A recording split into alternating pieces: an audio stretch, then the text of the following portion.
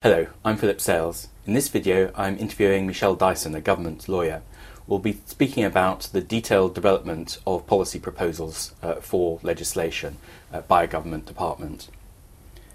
Michelle, we've reached the stage where the department has worked up a policy, the minister is happy with it, and it has been cleared by cabinet. What happens then? Well, you're really entering the detailed phase of the process, and the critical part of that is instructing Parliamentary Council. This is the lawyer's role. Policy official has a supporting role to play, but the lead now moves to the lawyer. Who are Parliamentary Council? What do they do? Parliamentary Council, they draft primary legislation. They don't draft the secondary, or on the whole they don't draft secondary legislation, but they draft primary legislation. So all bills will be drafted by the Parliamentary Council. So they're drafting specialists, is that it? Yeah. So the lawyer has to draft instructions to Parliamentary Council, which have a reasonably sort of specific format. You have to set out all the background law, the existing law in as much detail as you can. You would set out the general sort of thrust of the policy, and then you get into the real detail of exactly what the department wants to achieve in as much detail as possible. And you would expect the process of instructing Parliamentary Council to be pretty drawn out. We call it a sort of iterative process. You'll send off your instructions to Parliamentary Council. They'll come back with lists and lists of questions about what do you mean about this, have you thought about that? You'll then go back, again the lawyer, but obviously in discussion with the policy official, because it's their policy, and this process can go on for some time. And see, a longer bill, you would expect it to go on for longer, but actually short bills can be pretty complicated as well once you start to dig beneath the surface. And what emerges in this iterative process? What are you trying to achieve, and what's Parliamentary Council trying to achieve? You're trying to achieve a draft bill, and that's the sort of product. But in terms of the policy, you're really trying to sort of get underneath it and look at all the issues and make sure there are no unforeseen consequences of what you're proposing. So can you give us an example about this process in action? Yeah.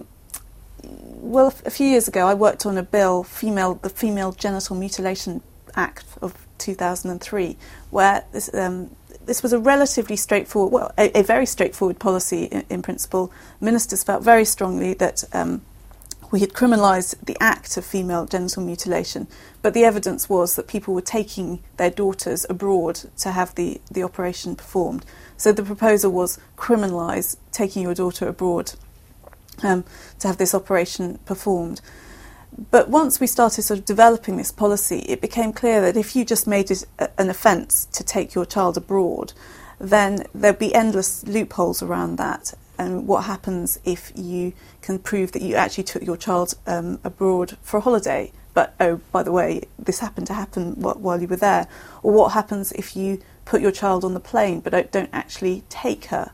Or what happens if you find someone else to take her, and that person doesn't know anything about what the purpose is, but nonetheless they're doing the taking, so it would seem wrong that they should commit the criminal offence, but the person who you would want to cover would be staying at home and therefore not taking their child. So what we ended up doing in this case was we reverted to sort of age-old criminal law concepts of aiding, abetting, counselling and procuring to try and cover all those sorts of, the person who stays at home just organising it would be covered by that. So that's the sort of thing where you're trying to get underneath what the policy is really driving at. So did you try different alternatives and then came back to aiding and abetting? Yeah, I think it was a case of, in this case, just sort of sitting around the table and talking through all the different scenarios that we would want to capture and working out what the best way in law was to cover those. What happens with a complex policy which you're trying to implement? Can you give us an example of that? Well, there's another one which has come to be known as familial homicide. What does that mean? It's the case where you have classically a child who dies, and you know that they've been killed by one of their two parents, or maybe the mother and the mother's boyfriend, because of the circumstances of the death, it's occurred in the house or something, but you don't know who did it, and neither, you know it's one of the two, but you don't know which of the two, and neither will implicate the other. Until we created this new offence of familial homicide, you could get the two of them for child neglect or child cruelty, but you couldn't actually get them for the death. So no one, you know, clearly have a child who suffered an unlawful death, and yet no one's being prosecuted or convicted for that death. So what we came up with was a fairly novel offence, whereby what we said was, if you have a child at risk and you have two people in that household and the death of the child is foreseeable, which it usually is in these cases, because you've got a child who's, you know, where social services are involved and lots of injuries, then if the child then dies, then both people are responsible for the death on the basis that either they killed the child or they should have prevented the death. And the novelty about this offence was that we specifically provided that the prosecutor didn't have to prove whether they killed the child or should have prevented it. Because of the circumstances, you know that they are in one or other of those categories, and that's enough to get them for the death. So either would be sufficient for them to be convicted. Yeah. And in fact, there have been quite a lot of high-profile cases where people have been convicted for this, and notably the notorious case of Baby P. I see. So it's worked. The mother and the boyfriend in that case were convicted of this offence for the death. Yeah. Now, what sort of at what stage do the knotty legal problems have to be worked out?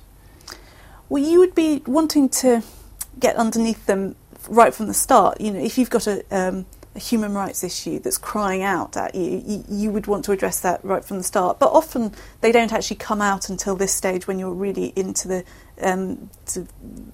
in-depth detail of the policy. And you might well find that at this stage you run into issues, classically the human rights ones.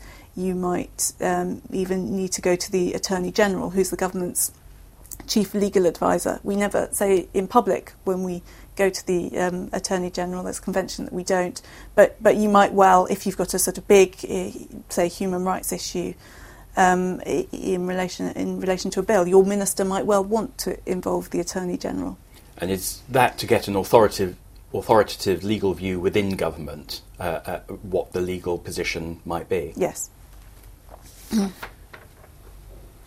Now, there's a practice of pre-legislative scrutiny. Can you tell us what that's about? Pre-legislative scrutiny is scrutiny by Parliament of the bill, but it's before it's introduced into Parliament. So it's before it goes through its proper parliamentary stages. And the purpose is to give Parliament a chance to scrutinise the bill with the assistance of interested parties. I mean, they'll tend to take evidence from people on the bill and then prepare a report at the end. And the idea is that gives Parliament a chance to influence the development of the policy before you introduce the bill into Parliament. So is there a draft bill on the table which Yes. Parliament is looking at that stage? What is the role of officials in this process?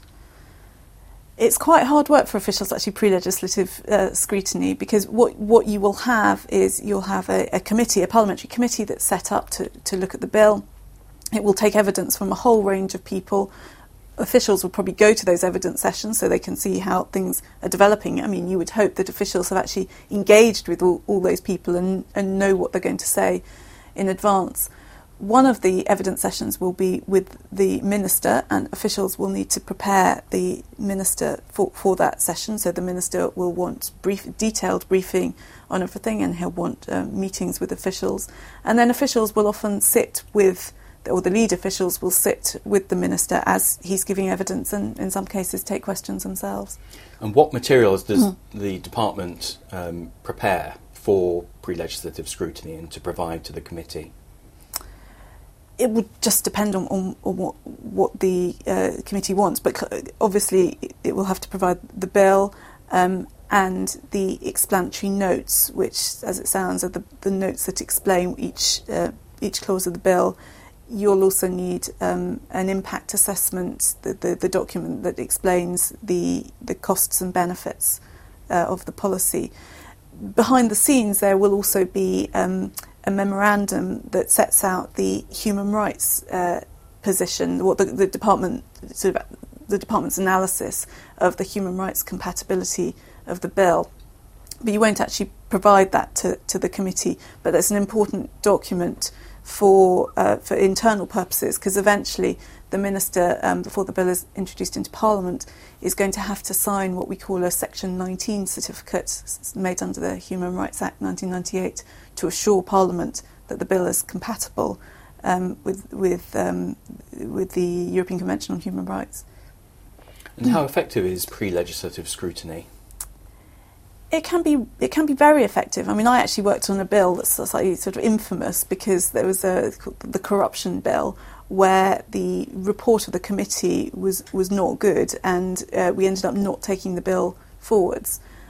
I don't think that happens very often. More often, you will get the committee being critical of bits of the policy, and although that doesn't mean you then have to change the policy, you'll be on the back foot when the bill is finally introduced into Parliament if either you haven't changed it or you don't have a very good explanation as to why you haven't changed it. And what makes pre-legislative scrutiny go badly?